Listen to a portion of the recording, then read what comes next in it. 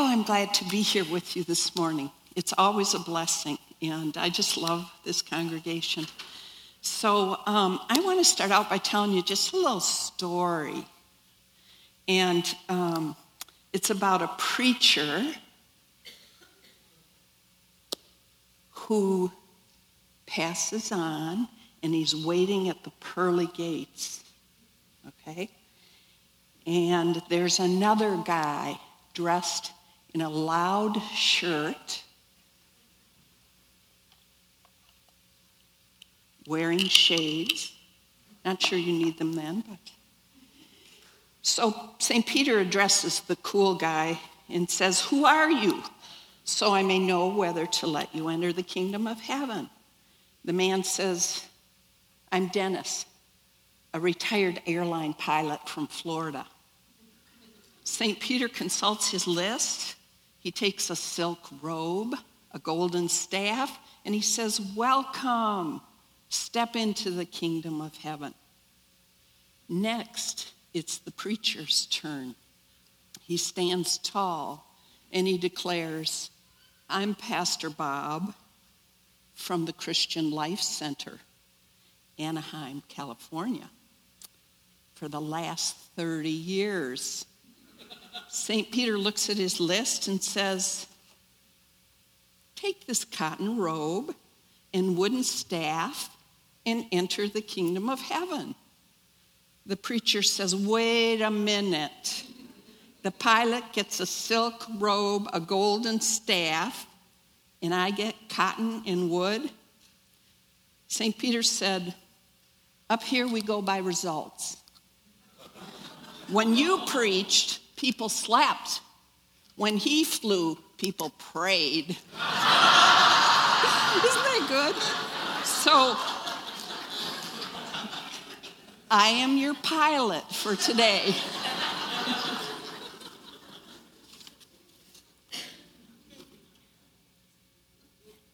In the story, actually, Bill Johnson from Redding Church, Bethel Church in Redding, California, told that story. So I thought, well, if he can tell it, then I can.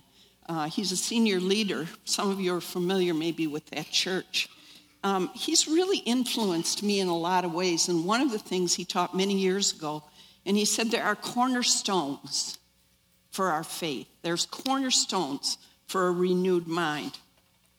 And the beliefs we have a huge impact on how we see God, how we see our others, how we see ourselves too, and the way we live out our lives. When I first heard them, I began to think about how right he was that these are really important. So I'm going to tell you what the 4 cornerstones are, and then we're going to focus a little bit on just one of them. The cornerstones, the first one is God is good all the time. We sang that. I love that song. That was perfect. I turned it on this morning as we were driving over here. And he's good in every season and circumstance. He's in a good mood. He really likes you. He likes me. He isn't waiting to squash you or hit you with a fly swatter when you do something. His goodness knows no limits. His goodness toward us, just like his love. And we often have a mistaken view of that. And I'm going to dig into that one a little later. The second one is nothing is impossible with God. Matthew 19:26, Jesus looked at them and said, "With man, this is impossible. But with God, all things are possible." And we are called to walk in that God does the impossible over and over again. And sometimes people shy away from the whole idea of miracles because they seem so impossible to our minds. But what makes us think that anything about the Christian life is possible without him, without his grace, without his mercy to us? It's Jesus living in us and through us. That's what makes it possible. In Mark 9:23, I think we probably all have quoted that one. I can do all things through Christ who strengthens me. All. He didn't say sometimes, part of the time, all things. And it's our natural mind that looks for exceptions.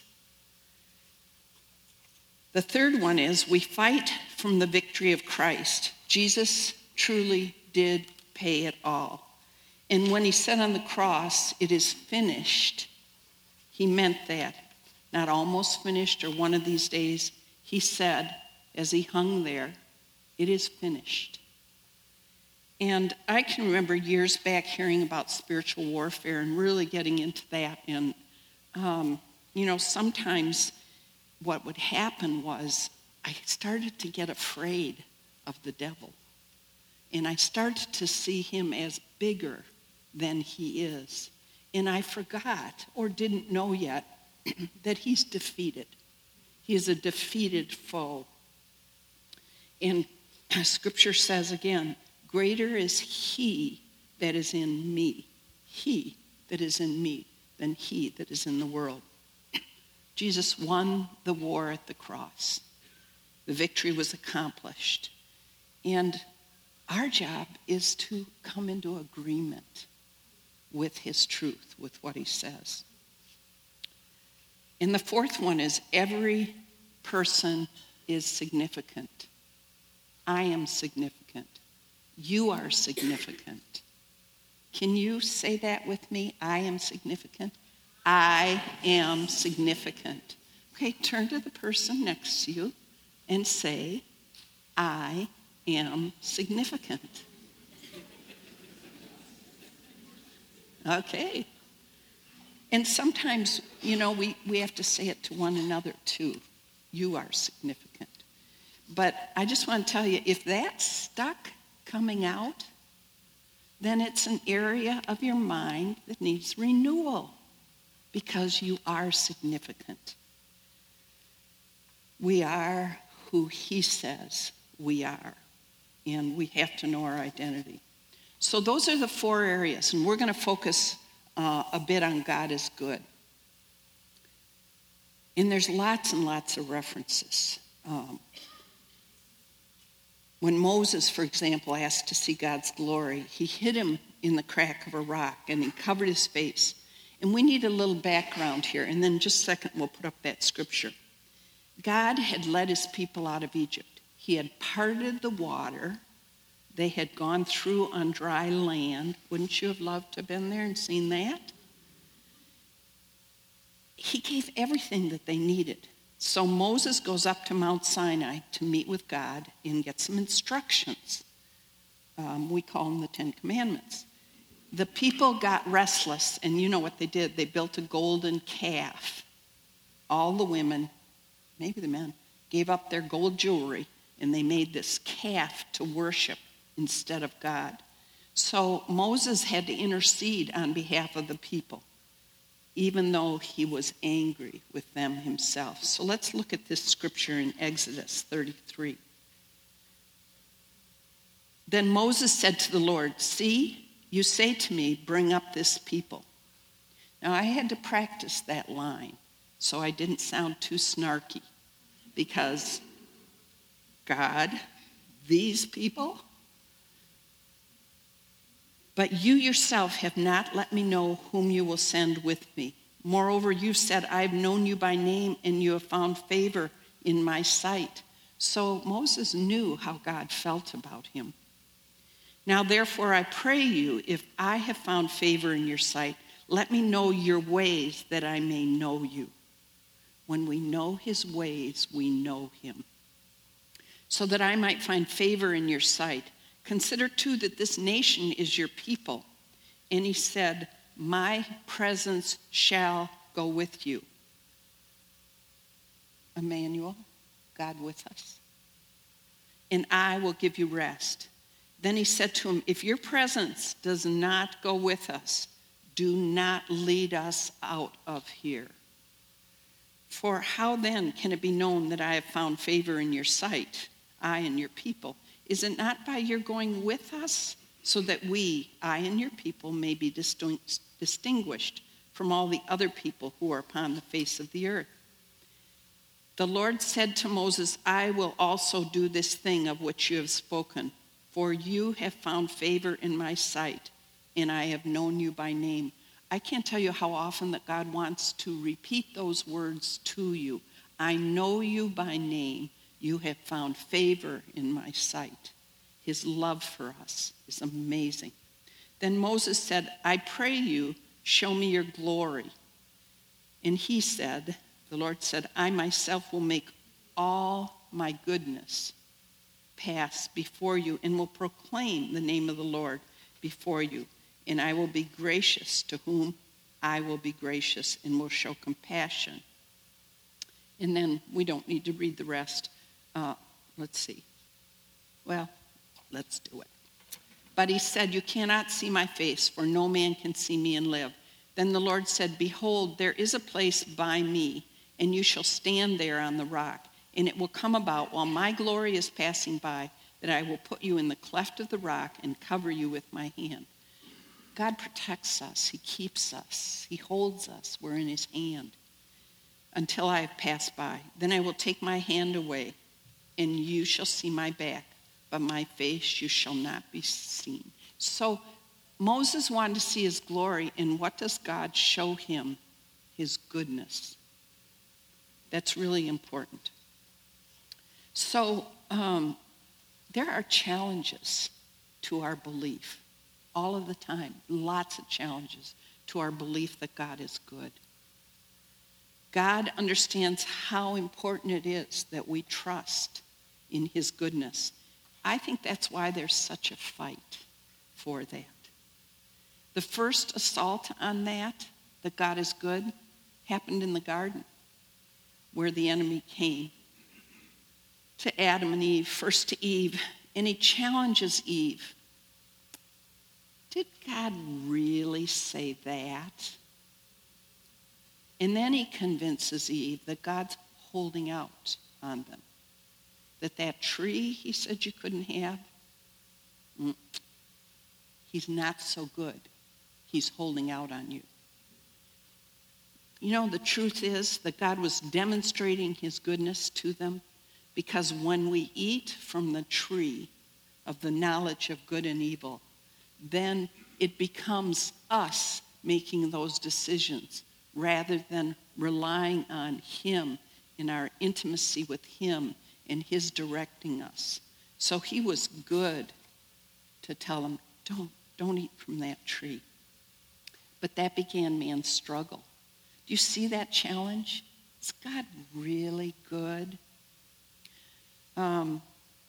Some years ago, I had a series of events that kind of rocked my world. I was pastoring at the time, and I thought, I can't do this. I'm going to give up. I wanted to hide somewhere. I thought about a lot of things. But deep in my heart, one thing that came to mind was I remembered what it was like to live without Jesus. And I knew that I didn't want to go back there. But there was so much turmoil, and it seemed like everything I thought I knew was turned on its ear. And I can remember, God, help. And sometimes that's one of our best prayers. God, help. Jesus, help. But I was questioning everything, and it really looked like an end to me. But I found out that it was beginning. It really was a beginning. And I sat down one day with a notebook and a pen, and I said, okay, what do I know? What do I know? And I came up with two things. God is good. No matter how I felt. And that God loved me no matter how I felt. And I wasn't sure how things were going to turn out, but I felt like I was on firm ground again. That was a place I could keep going. that God was good and that he loved me. You know, many of us have been in that place. I bet you could think of a number of places where you've been, where the challenges have been so strong and so hard. Some of you may be there today. And I just want to assure you that God wants you to know that he loves you and he's good. So I'm inject a little bit of humor here. The good news is that God pulled me through. It felt like a knothole. I mean, sometimes do you see where, like, I can't fit through there? And I didn't know what it looked like on the other side, but it sure felt like it wasn't going to work. But God, he pulls us through. And I can laugh now. I didn't laugh much then. So let's look at some examples from Scripture. David knew what it was like to need to know that God is always good. There were folks out there that wanted to kill David. Some of them were his relatives. King Saul, he had loyally served, wanted to kill him. And he had a ragged band. 1 Samuel 22:2 says, everyone who was in distress, and everyone who was in debt, and everyone who was discontented gathered to him. And he became captain over them. Now there were about 400 men with them. Did you read their description? And you know what? Even these guys weren't sure they wanted to follow David. That's a hard place to be. His wife made fun of him publicly when he danced before the Lord. There were a lot of places. And if you read the Psalms at all, David doesn't mind telling you how bad things are. And every time, though, he finds his way back into the presence of God. And how many times in Scripture he'll say, God, you are good. Your love endures forever. So that's what needs to happen for us, is find our way back. Find our way back. I don't know about you, but in those painful places, and I shared one story, my heart betrays me a bit, or I see the challenges that are in my heart. You know, I can mentally assent to the truth that God is good. But sometimes I want to say, what about this, God? Or what about that? Or how about what happened here? Okay? And can you tell in my tone of voice, my attitude a little bit? And we can all fill in the blanks. We have places where we question. Why on earth, God? Or why in heaven's name, God? And we challenge with the whys. And we build a case, sometimes against God, with our questions. We don't easily settle for not knowing. We're just wired in a way that we think if we have an answer to the why, it'll be better. You know, the better question I've come to ask God is, help me understand. Show me what I need to know here, instead of demanding the answer. John the Baptist was an example in Luke 7 and Matthew 11. He sent his disciples. He's in prison, and he sent his disciples to Jesus. Are you the one? Are you the Messiah? Are you the one that I have spent my life for? And Jesus said, tell John what you saw. The blind see, the lame walk, the deaf hear, the dead are raised, the gospel preached. Jesus was the Messiah. He came to set the captives free. But John stayed in prison. And Jesus ended this with Luke 7:23. And blessed is he who is not offended because of me. When I don't understand, I will choose you, God. Katie Torwald sings that song called I Breathe You In, God. When I don't understand, I will choose you, God. I will choose to love you. A couple of years ago, I went through something pastoring that was devastating to me. I made some mistakes. I missed some things that I should have been paying attention to. And it had grievous consequences, terrible things.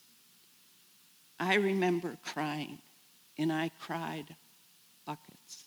I cried a lot. And in the midst of this, I could hear Jesus say, I love you. He knew the pain. He didn't abandon me no matter how I felt. He continually reassured me. And I want to read you something. Some of you are familiar with manual journaling. Some of you went through the class 2 years ago. We're actually going to offer it again March 21st, a Friday and Saturday night.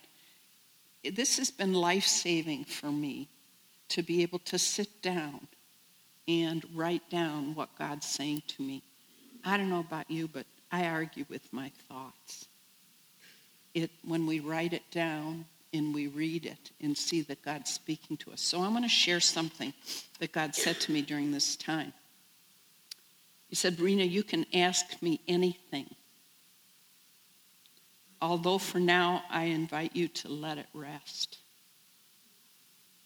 I will continue to comfort and strengthen you, and knowing that and feeling that is so much more valuable than gaining answers. Can you trust me this way? Can you live without the why being answered? And I could feel a peace came when I said to him, I will trust you. I will trust you. And, it's something like when one of your kids tries to carry something too heavy for them, and you come and you rescue them and you carry it. It felt kind of like that I wasn't big enough to carry that God didn't intend for me to carry it. And then a few days later, I know none of the rest of you do this. Once it's settled for good. A few days later, I decided I would write down everything I'd done wrong. Every mistake I had made. And Jesus very gently said, don't do that. I've forgiven you. And a few days later, as I cried again, because you know what? God knows us, and he knows that there are things we recover from kind of in increments. And as we keep going back to him, he keeps bringing his presence and his comfort. A few days later, as I'm crying again, and I said, it's like a bell that won't stop ringing. And I knew, and he said to me, Rena, my love never gets quieter. It's a bell that never stops ringing. And as you turn to me, it will resonate through you again and again.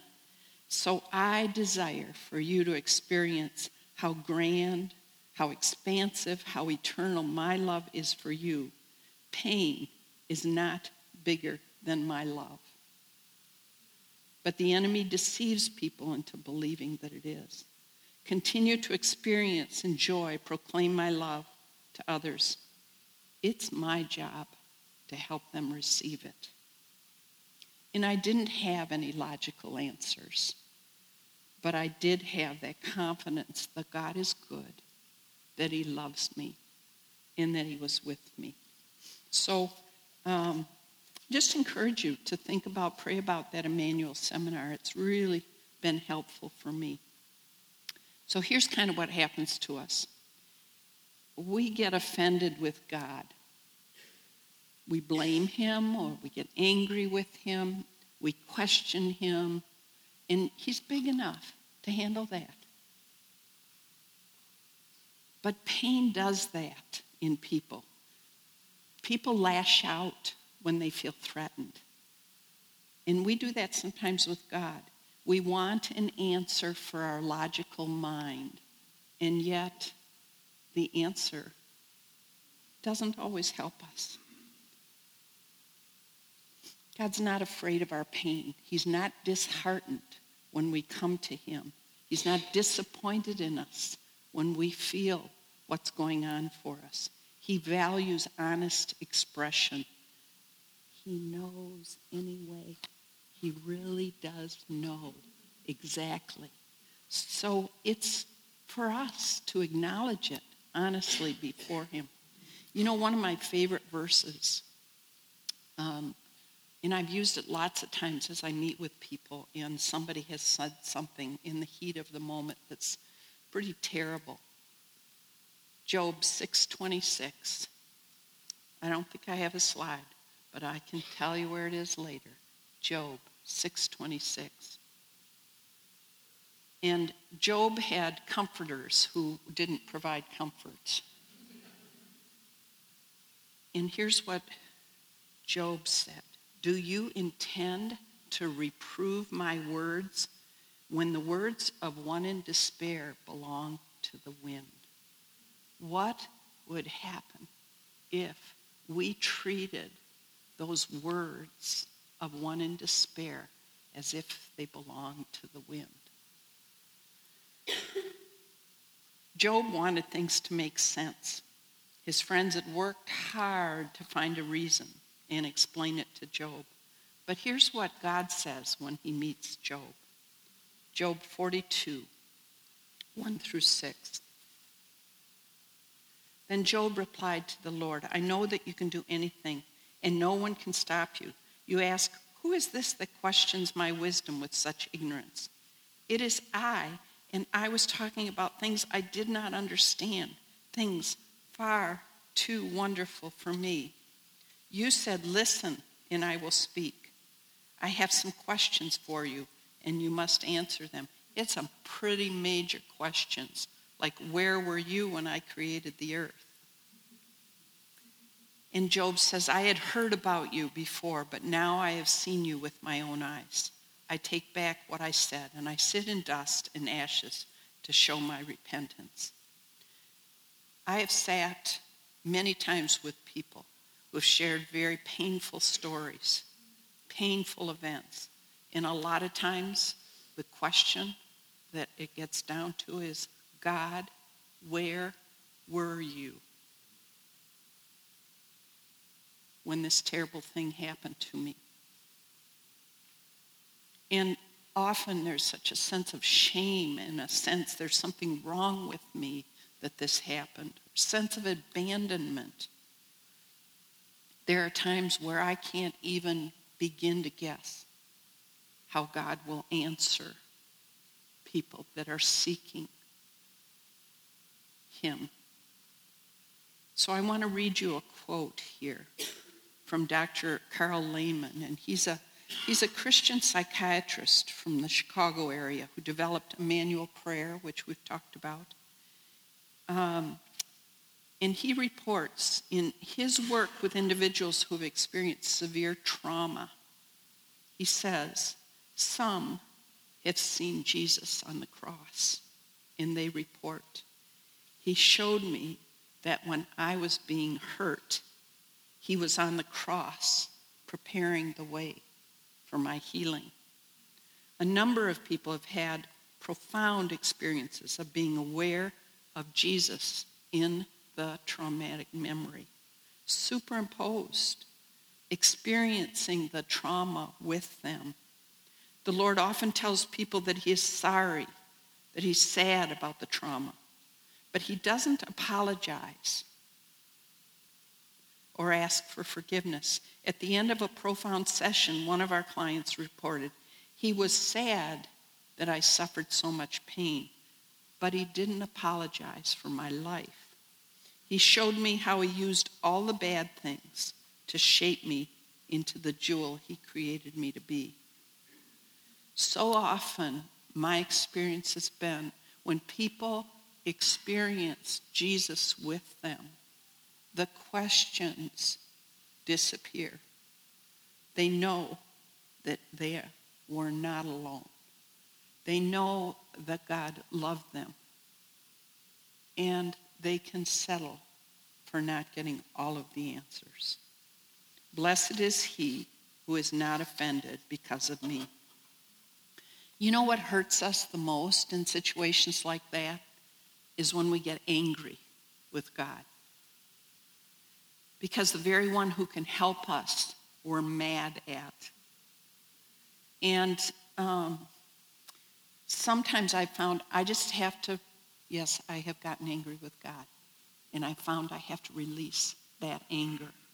I recognize it and I let it go. Because you know what anger does for us? We put up our hand to God when we're angry at him. And you know what? God respects our will. Does that mean it's over? No. You know what? God's love is so amazing. I've seen him come around in ways that make me take my hand down. But sometimes we do that. We have an offense toward God because of what's happened for us. And we need to release it, let it go to him. I've heard people say, I need to forgive God. Well, we all know theologically that God has never sinned. But sometimes what we need to do is release an event, our feelings, the things we've held against him. That's the place that God has brought breakthrough for me. So be honest with God. It's important to do. Let's look at Psalms 27, verse 13 and 14. I would have believed, I would have lost heart unless I had believed that I would see the goodness of the Lord in the land of the living. Wait on the Lord, be of good courage, and he shall strengthen your heart. Wait, I say, on the Lord. And waiting is looking for him, even looking eagerly for him. There's times we just need to celebrate his goodness. We need to hunger for him. We need to cry out. We need to rejoice in him. We need to worship as we did this morning. So many ways. Take a walk out in the beauty that he's made. There's so many ways to encounter him and encounter his goodness. And when we do, we can live in those places of mystery where the answers, we don't have the answers yet. But when we encounter him, David, wait on the Lord, be of good courage.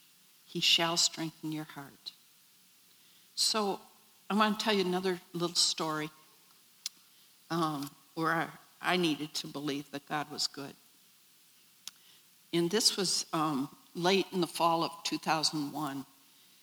And Ed and I got a call from a brother that was living in Texas. Ed's dad had gone to live there.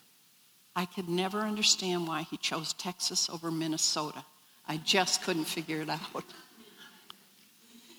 He was 92. His health was failing. And so we traveled down there for Thanksgiving. And at the time, it was a rough time in my life. My mother had just been diagnosed with cancer, and I was in the process of trying to move an aunt who had a lot of stuff to a little apartment. And so it was a really stressful time. I remember feeling overwhelmed.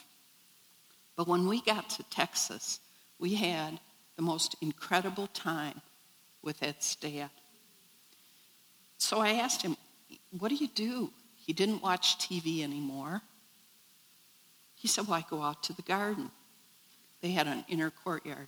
Wouldn't have had that in Minnesota. Nice courtyard, lots of green things. And he'd go out there and I'd say, you go out in the garden? What do you do in the garden? He said, Rena, what do you do in a garden? You talk to God. I'm like, you talk to God. And I have to tell you that we had talked about Jesus over the years, and most every time I had irritated him to pieces about, you can know him, you can have a personal relationship with him, you can know that you can go be with Mom who's in heaven, and most of the time it annoyed him. So when he said he spent his days talking to God, I was really amazed. And there were some beautiful things that happened. Ed's dad told him he loved him. Told him he was proud of him. Things that he'd never been able to say. It was beautiful. So we spent a wonderful week just sharing and loving. And then it was time to go home. And we knew he was nearing the end of his days.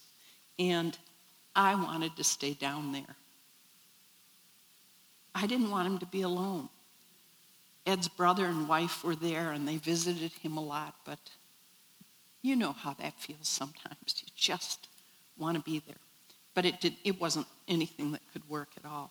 So my prayer all the way home is, Lord, please, don't let him die alone.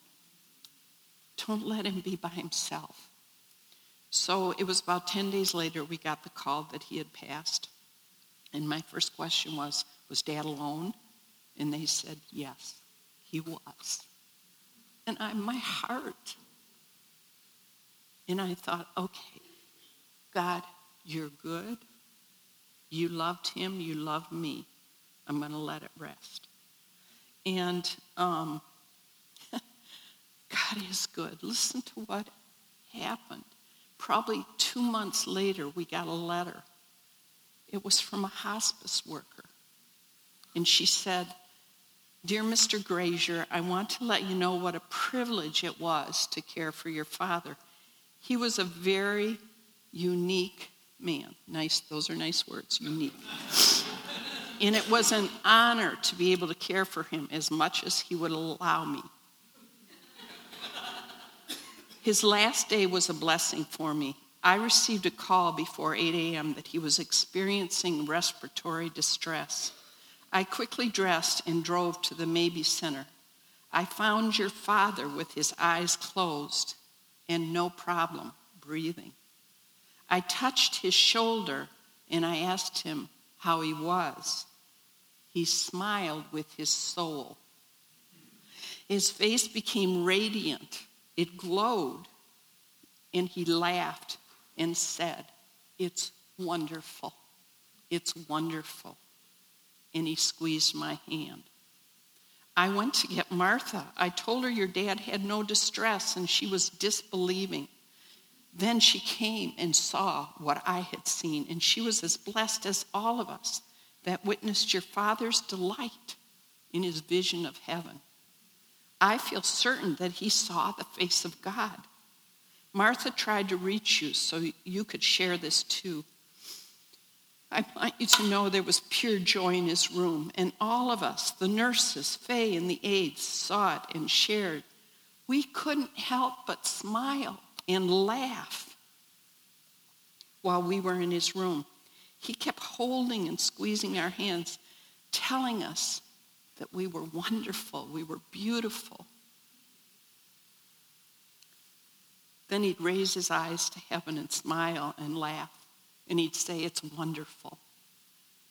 I told our chaplain, Oscar, and he came and saw your dad, and your dad told him, Jesus is in this room.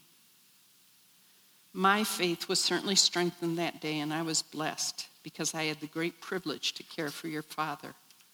I will always be grateful. I hope you're doing well. God is so amazing good.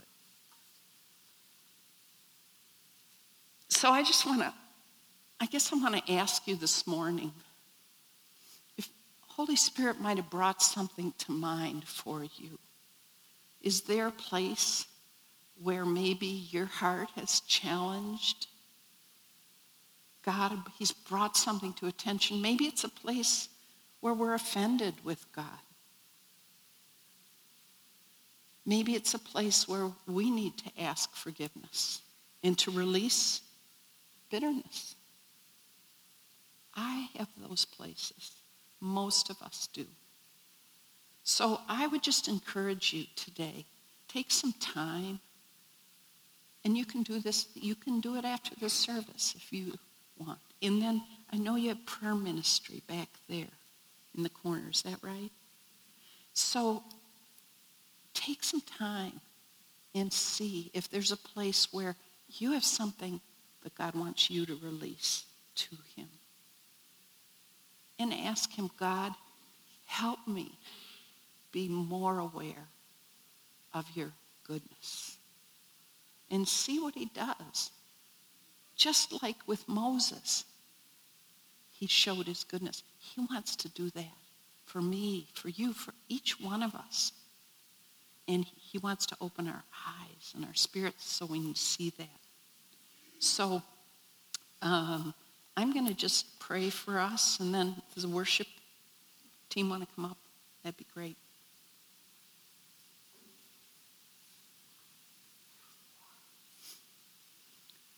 So, Father,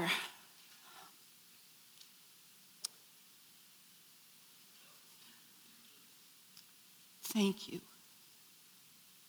Thank you for what you gave us when Jesus came, when he rescued us, when he died and rose again for us. And Lord, we all need to know, to be aware of your goodness. We all need a deeper trust in you. So we just offer ourselves to you this morning. We just trust you to work in each of our hearts, in each of our lives. And we ask, just like Moses did, Lord, let us see your goodness. Show us your goodness. And I thank you, Lord, that you are so loving, you're so kind, you're so merciful, and that you have even more for us than we've experienced yet. So we turn our hearts again to you, and we say, we love you, Lord. We love you. In Jesus' name, amen.